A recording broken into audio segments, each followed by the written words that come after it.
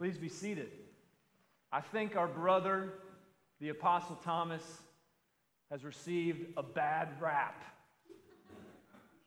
And I'm not going to try to exonerate him today because certainly the Lord gives him, I think, what amounts to a mild rebuke. But I would suggest to you this morning that we're actually called to be more like Thomas, to imitate him, than to shun him or label him as, what do we know Thomas as? Doubting Thomas. Right. I think that's not in the scripture. That's a heading in some versions. But I want you to see Thomas more as faithful Thomas this morning, as a real human being who brought his doubts and concerns and hurt to the Lord, but who confessed when he encountered the risen Christ, my Lord and my God. May we have the same response in our lives.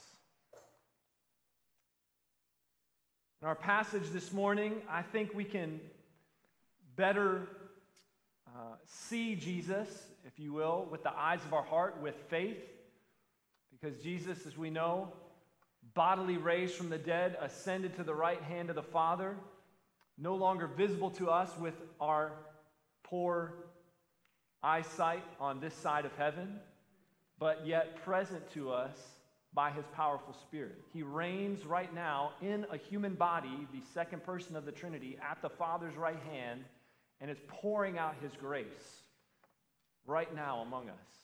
So how do we see him? We need to see him with the eyes of our heart. So that's my prayer for us this morning. How can we better see Jesus in our lives? And by seeing him, believe and follow him. I think we can see him in three ways. We can see Jesus, three verbs: standing in these texts, Jesus standing, Jesus condescending, and Jesus offering. So first, Jesus standing. Should have asked you this, but if you still have your Bible, turn to chapter 20, verse 19. If you don't, I'll read for you, but it might be fun to follow along, I hope. Verse 19. On the evening of that day, the first day of the week, the doors being locked where the disciples were for fear of the Jews or Judeans, Jesus came and stood.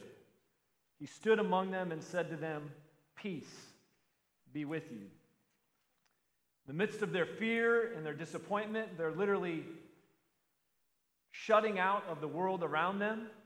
If you've ever been in that kind of place where you just want to escape and try to shut everything out, maybe a place of giving up, Jesus, in his resurrected glory on the first day of the week, Sunday, comes and stands right in the middle of them. It says he came and stand in the midst of them.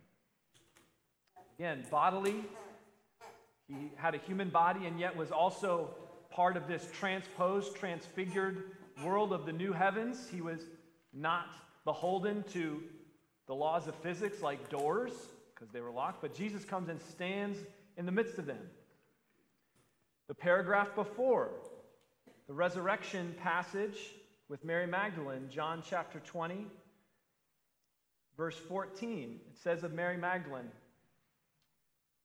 having said this, she turned around and saw Jesus, what? Standing.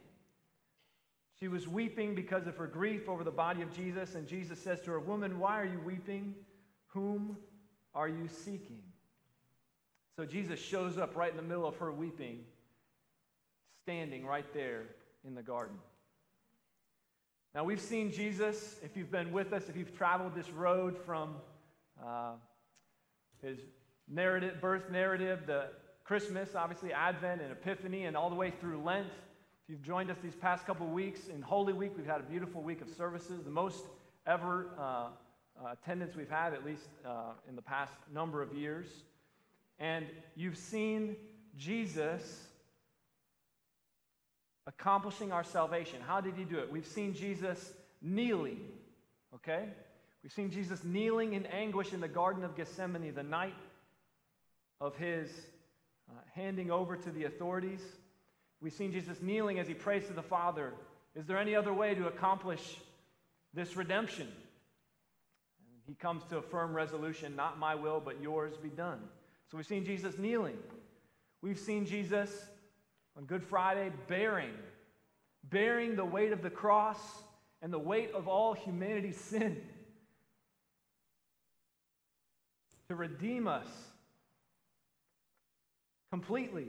We've seen him bearing the weight of that cross. We've seen Jesus hanging on the tree. Said in John that the Son of Man, Jesus said, the Son of Man must be lifted up in order to draw all people to himself. So we've seen Jesus kneeling. We've seen him bearing the cross. We've seen him hanging on the tree to draw all men to himself. God in the flesh, atoning for our sin that we might be with God. The God-man interceding between the Creator and his creation. And finally, on Easter Sunday, 1 week ago today, we see Jesus standing. I want us to picture him standing here among the grave sites, standing in the disciples' fear, standing right in the middle, victoriously over the grave, having defeated sin and death, never to die again, standing as a sign of his victory and power. We heard it this morning. John's Revelation chapter 1. Fear not, I am the first and the last, and the living one. I died, and behold, I am alive forevermore, and I have the keys of death and Hades. Imagine Jesus just kind of jingling the keys, right? Standing in victory.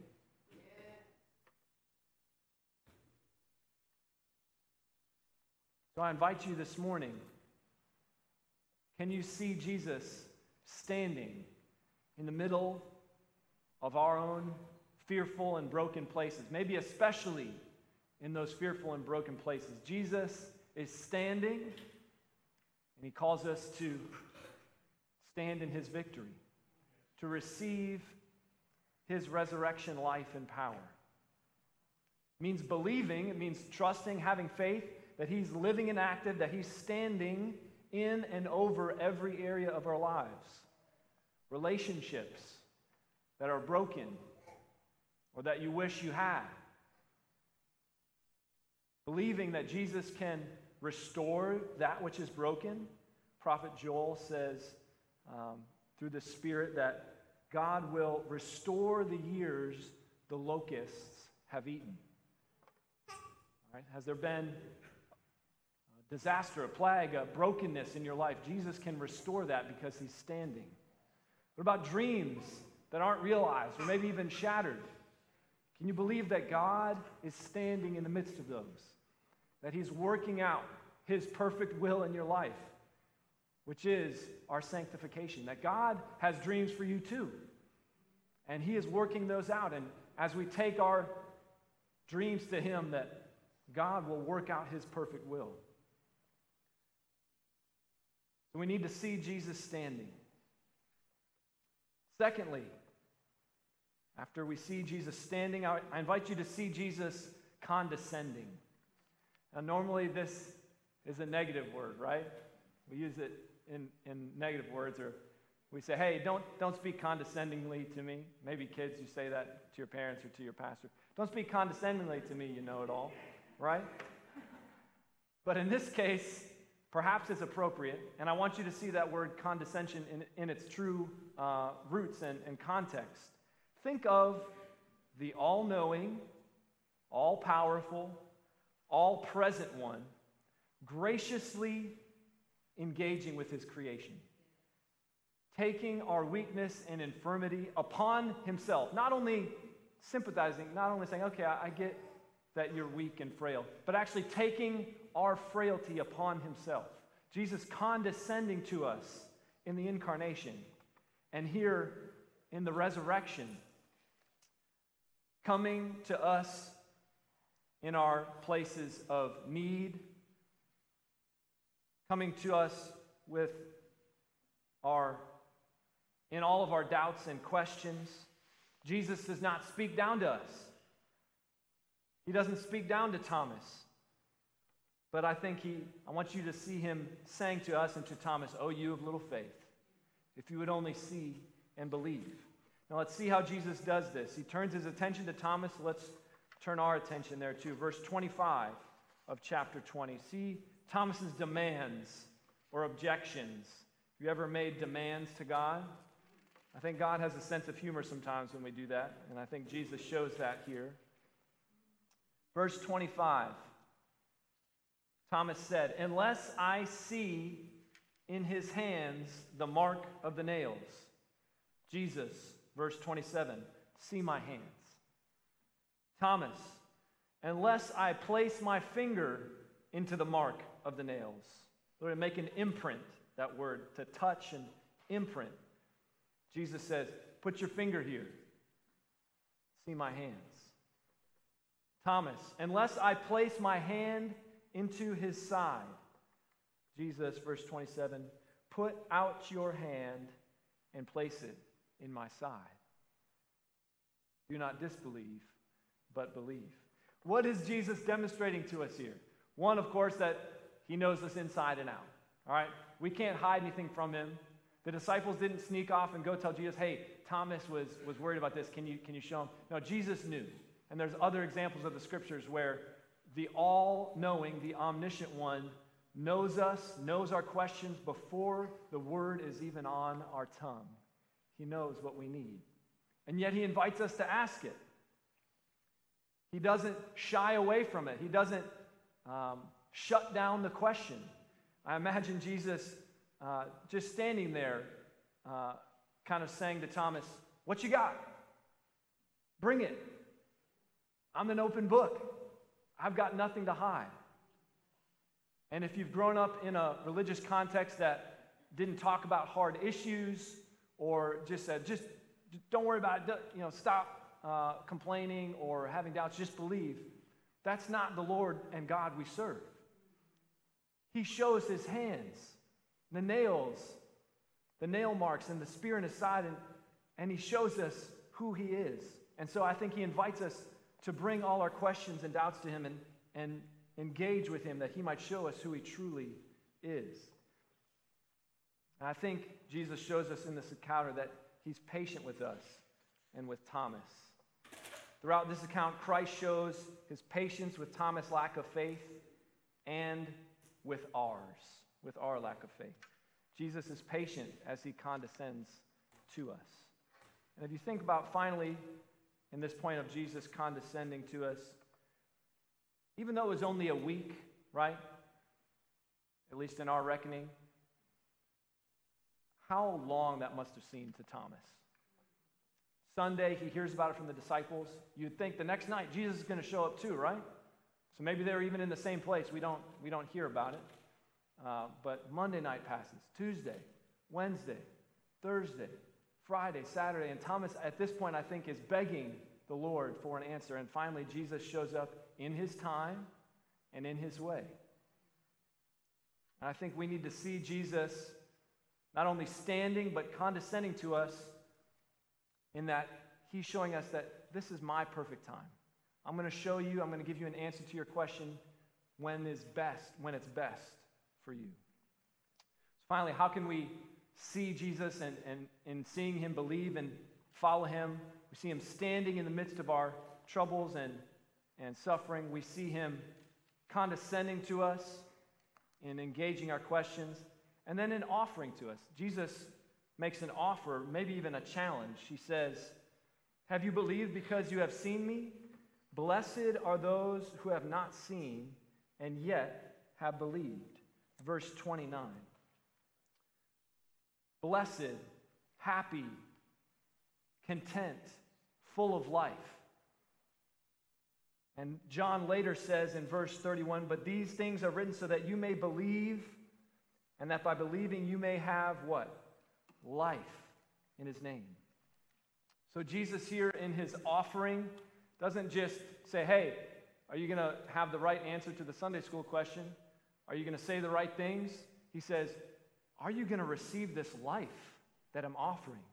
Blessed are those who have not seen and yet have believed." That word belief, again, is not just an intellectual step that we make. It's a life of faith. The word pistis means to be faithful. So you could hear Jesus saying, do not be unfaithful, do not be disbelieving, but be faithful, but believe. And so I think Jesus would be asking us the same question.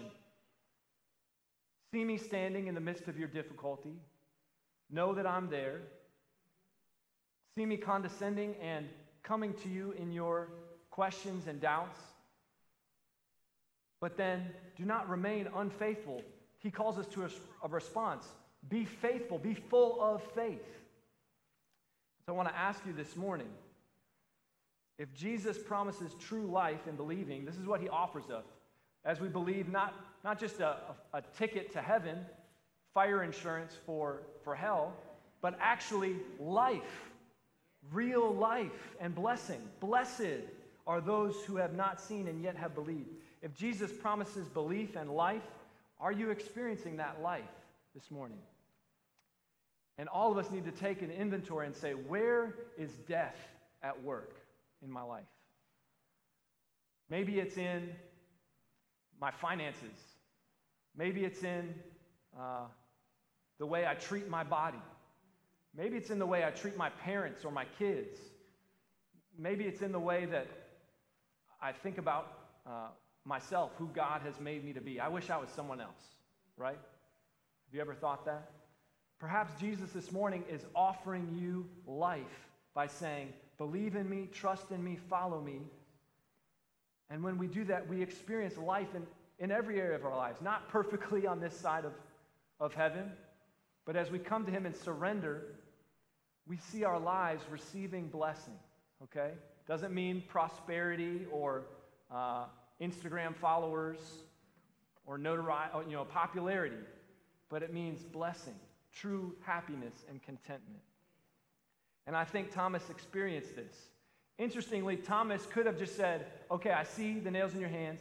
I see the mark of the spear on your side. You're obviously alive. You're eating fish. You're doing this weird thing coming through the doors. So, yes, I grant you've risen from the dead.